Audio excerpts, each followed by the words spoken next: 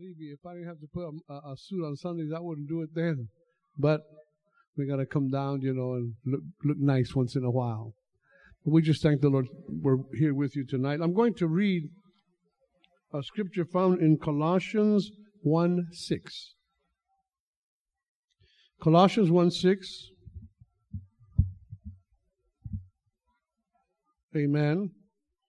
And it says, "For by him were all things created that are in heaven and that are in earth, visible and invisible, whether they be thrones or dominions or principalities or powers." Then it says, "All things were created by him and for him." You were created for him. We were created for the Lord. Hey, say amen. Don't be so quiet on me tonight. Amen. Let's pray. Jesus, we thank you, Lord, for the reading of your word. We're asking you right now, Father, in the glorious name of Jesus, that you would anoint my heart, my mind, and my soul, and the hearts of each and every one that has come through the doors of this church tonight.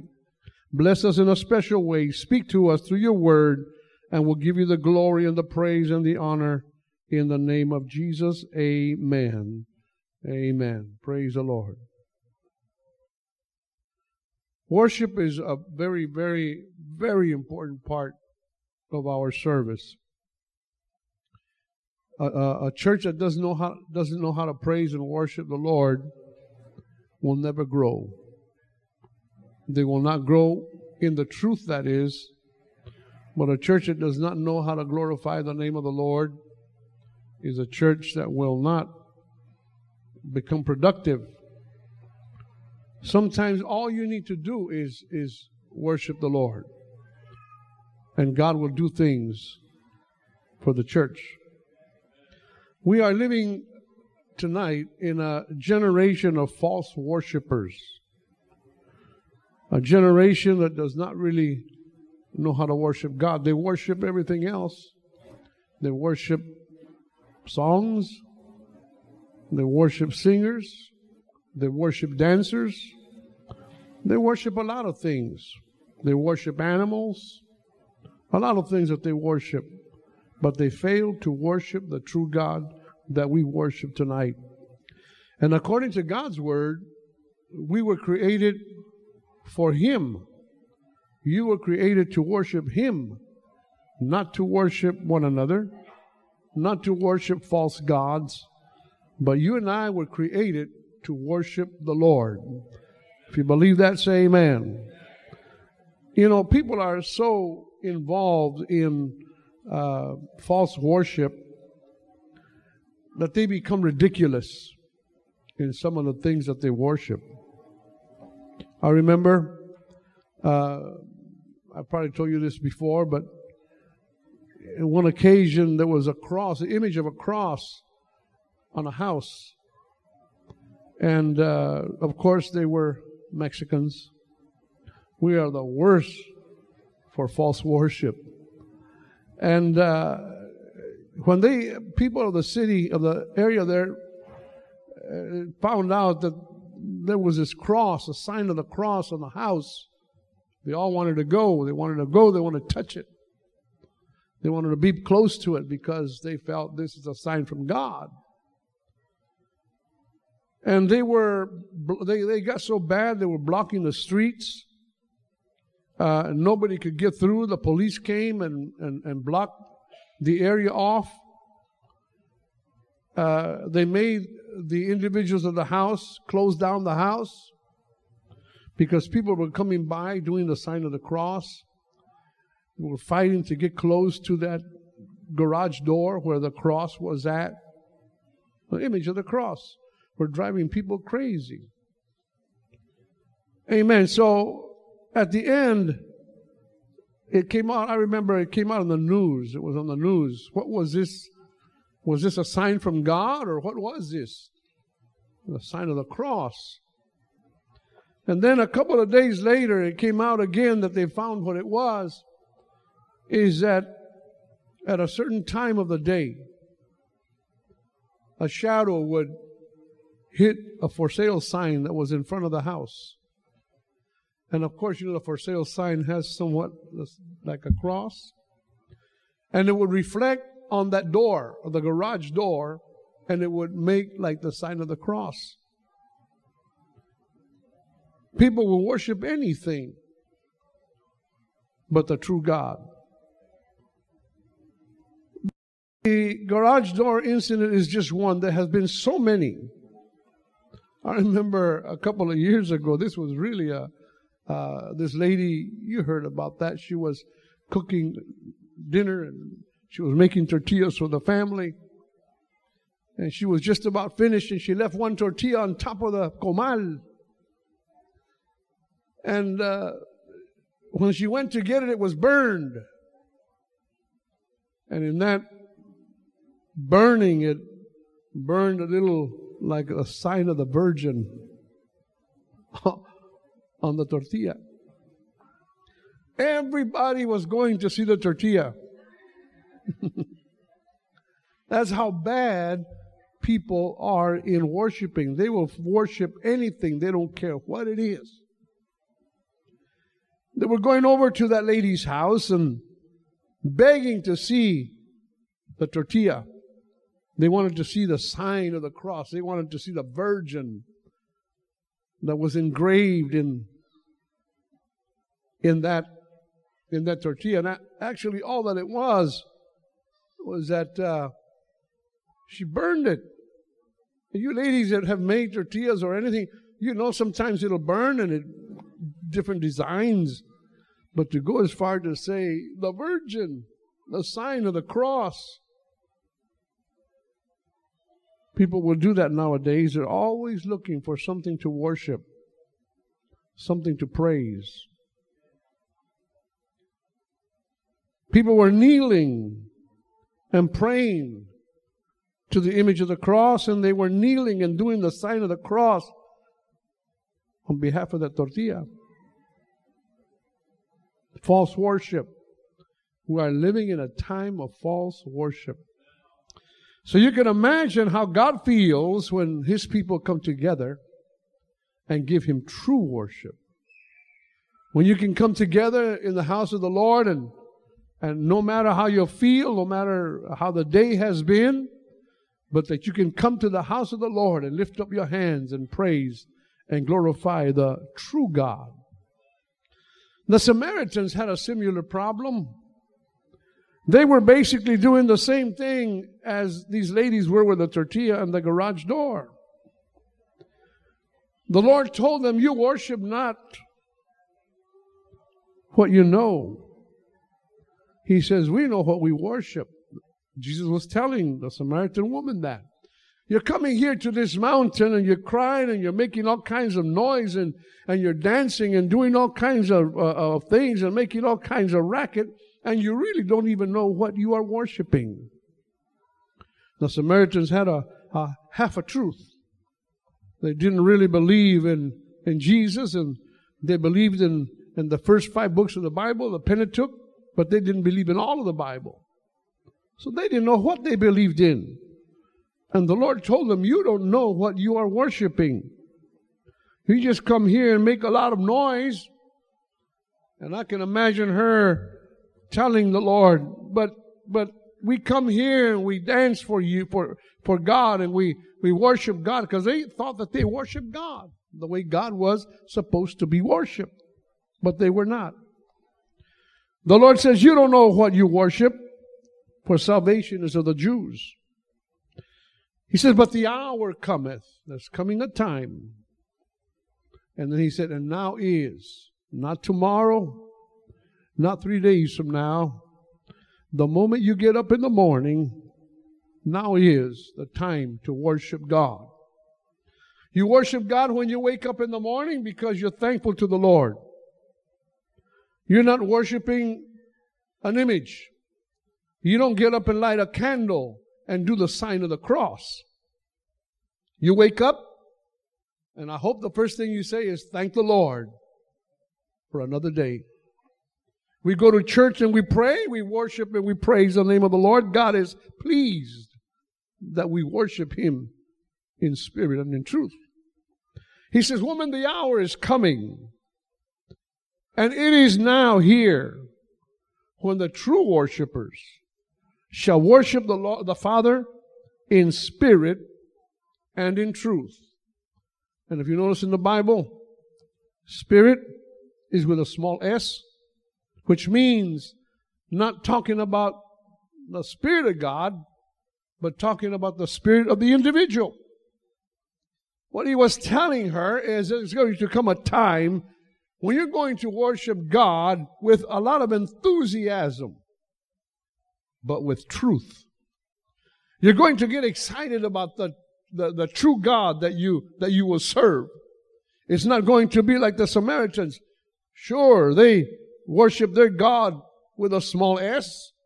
They worship their God with a lot of enthusiasm. But he says, but you don't even know who you worship.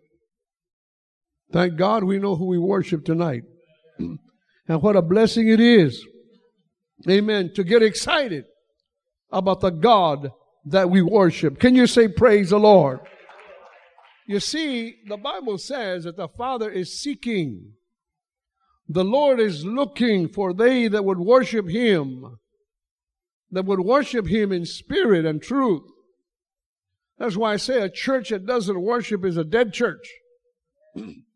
I've had the experience throughout the years that when the church is on fire for God and everybody is worshiping, a visitor will come to church. And they can't help it but begin to worship with us. So many people have received the Holy Ghost under the anointing of worship, because it is not false worship, it is true worship. And they too begin to shake under the power of God. They too begin to worship the name of the Lord, the true God that we serve today. For He said to that woman, God is a spirit, and they that worship Him must worship Him in spirit and in truth.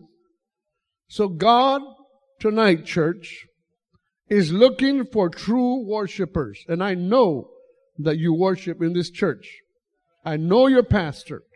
I know how he preaches, and I know how excited he gets, and how he can lead you into a spirit of worship. Don't ever lose that. Don't ever lose the spirit of worship that you have. No matter how you feel, you might come to church all sad and bogged down because the day wasn't good to you. The clouds were hovering over your life today, but you come to the house of God and you begin to worship the name of the Lord, and you begin to glorify the wonderful name of Jesus. And you see, because God is looking for that kind of people today that would worship Him under all circumstances, no matter what your life might be and how you might be feeling. The Lord is looking for worshipers that will worship Him in spirit and in truth. Can you say praise the Lord? You see, all things were created by Him and for Him. All things that are in heaven and that are in earth, visible and invisible, everything, no matter what it is. If it's an angel, if it's a man, if it's a woman, if it's a child, an animal, the heavens, everything was created by God for Himself, so that what He created can turn around and worship and praise and glorify His name, acknowledging Him as the one true God that He is. The heavens, the Bible says, worship God. The Bible tells us that the heavens declare the glory of God. The heavens are worshiping God. The moon worships God just by staying in its place. The sun worships God by being obedient and not getting too close to earth where it would burn us, or too far from earth we would freeze to death. They are worshiping God. They're being obedient to the Lord. The firmament, the beauty of the stars and the skies and everything. When you go out there at night and you look up, you have to stand in awe when you really think about the creation of God. It is worshiping and praising the glorious and wonderful name of Jesus. Can you say praise the Lord? That's why He says, whether there be thrones or dominions, No matter how powerful a throne or a dominion is, it has to submit to worshiping God. No matter who you think you are or where you come from, how bad you think you are, we submit to worshiping God. When you worship God, you're telling the Lord, I'm submitting to you, Lord. I'm giving myself to you completely, God. I am protected by your presence and by your glory every time that I open up my mouth to glorify and to magnify your wonderful name. Say, praise the Lord. All things were created by him and for him. How wonderful that is to know that everything was created by God for himself, not for anybody else. Can you imagine how it grieves God to see all the corruption and things that are going on in the world today? Could you imagine the heart of God looking down and seeing how people are worshiping false gods when they should be worshiping him? It's like he would look down and say, hey, I didn't create you for that. I created you for myself. You're supposed to sing to me, not to sing to the world. When he sees all that rap music and the hard rock and all that crazy stuff that's going on and all the words that are coming out of the mouth of those individuals, you don't think it grieves his heart? Yes, it does. But then he looks around looking for those that true worshipers that worship him in spirit and truth. And he finds a church, amen, full of the Holy Ghost, that no matter the condition, no matter what's going on, we are praising and glorifying and magnifying the glorious name of Jesus. And he wraps his arms around that church because he knows, amen, that that church is worshiping and praising his wonderful and his precious name. There's a lot more to worship than what we know. Solomon was asked of God, hey, Solomon, what would you like me to do for you? And you would think he'd say, oh, God, I want a brand new car. I'm hurting for a new house. I want this and I want that. I want to make it better for my family. He would be justified in saying that, but he didn't.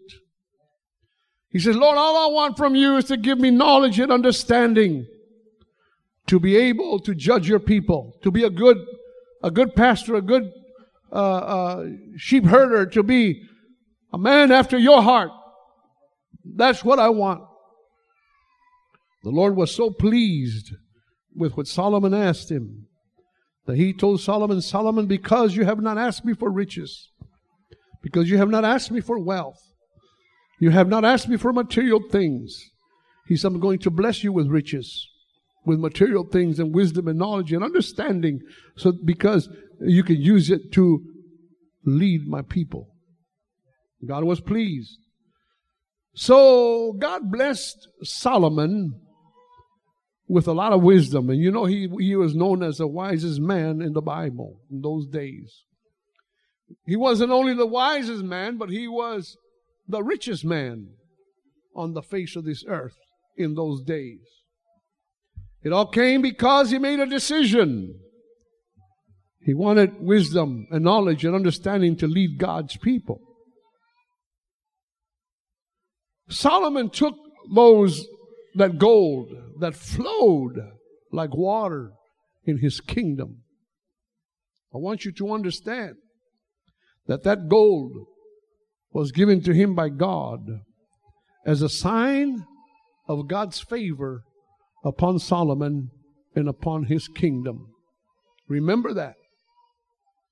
It wasn't so he could go out and spend it and have a good time. It was a sign of his approval of Solomon. It was a sign that God was with him no matter what. So Solomon took that gold and he made shields out of that gold. He used those shields when he would go out. His servants would take the shields and If he was in a place like this, they would surround that place that he was at with the shields of gold. There was a purpose and a reason for that. The enemies of Israel would come, and as they drew closer to where Solomon was at, they would stop, because they would see the gold shields, and they knew that God's favor was upon the kingdom of this great man of God, and they would back up. They couldn't go any further because they knew that if they tried anything with Solomon, God was with them, and God would destroy them.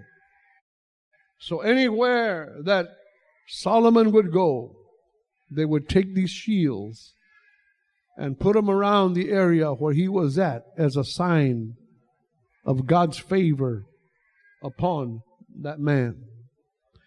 When you study a little bit about these shields and so on, you come to realize that you can use that as praise. Those shields were Solomon's worship and Solomon's praise unto God. As long as Solomon served God and he praised the Lord, the enemies could not touch him. The enemies could not get close to him, because he was worshiping and he was praising God. Those shields went with him wherever he went. You don't stop. You don't only praise God when you are in the house of God. You praise God everywhere. You praise God in the morning at home. You praise Him at school. You praise Him at work.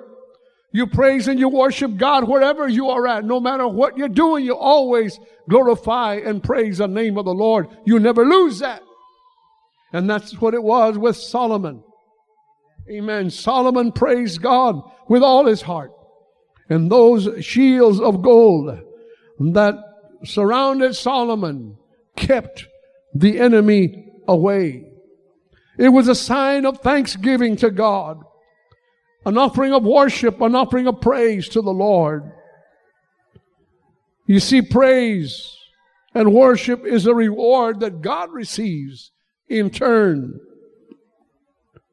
or as a result for deliverance and blessing the people of Israel, taking them out of bondage, taking them out of Egypt land. All they had to do was turn around and worship God and praise God. Surround themselves with praise and worship.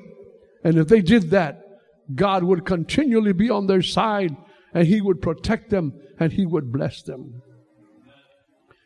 David says it in Psalm 106, "Save us, O Lord. Save us, O Lord our God, and gather us from the nations, that we may give thanks to your holy name." God delivered us from the world that we may give thanks to His holy name. I said God took us out of the world that we might be able to praise and give glory unto His holy name. Amen. And glory and praise, because you have delivered us from Egypt land. The psalmist again says in Psalm 30, "You turn my wailing into dancing. You remove my sackcloth and clothe me with joy." That sounds like us, where we came from. Every one of us came from a different walk of life. Some of us were cholos, some cholas, some chulas, some chulos. Some think you were chulos. We came from different ways of life and different styles.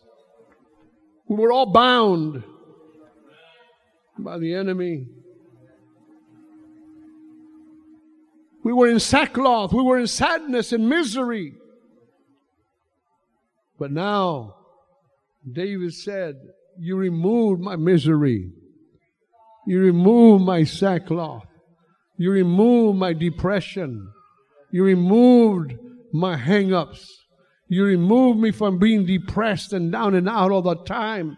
Amen. And you clothed me with joy. We didn't have joy. We didn't know what joy was until we came to the Lord. We would laugh. And we thought that was joy. We'd get high just to laugh. And we thought, oh, we had a good time. We'd go out and party and have a good time in the flesh. And the following day, we're sick as a dog. Go out and party and have a good time and get stabbed and get shot and land up in jail, wake up in jail. You say, oh, that was a good time. The Lord said, you removed me from that. You gave me joy. And then why, Lord? Why did you do that? Why did God save you? So that you could come to church and be there as a sanctified donkey, not opening up your mouth, not glorifying God, not lifting up your hands, not saying nothing but God? Did He take you out of that misery so you could be quiet, not tell anybody about Him? Or are you so full of joy that you want everybody to have what you have? Praise the name of the Lord. He said, you have clothed me with joy, that my heart may sing to you and not be silent. I will not be quiet. You go to these traditional churches, I've seen it. You lift up your hand to make a little noise, you want to worship God, and they'll send somebody over there and tell you, psh, psh, psh, psh. There was a brother in our church. He was a dancer. I don't know if you remember him. Julio, his name was. He was Indian. And you know, whether he was Indian or Mexican, he loved to dance. And he would dance in every service. You say, boo! And he'd run and dance.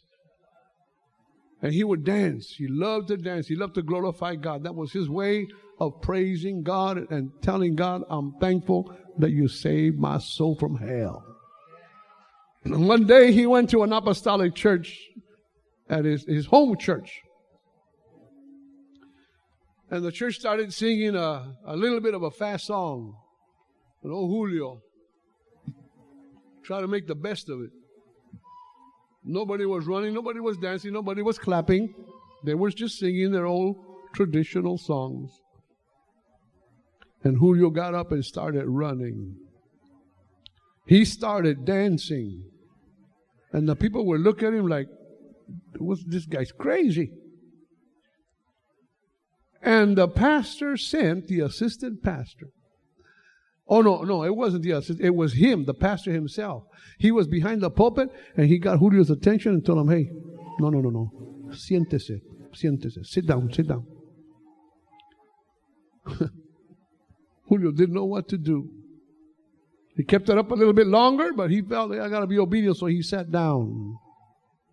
How sad it is that people cannot worship God the way God wants you to worship Him.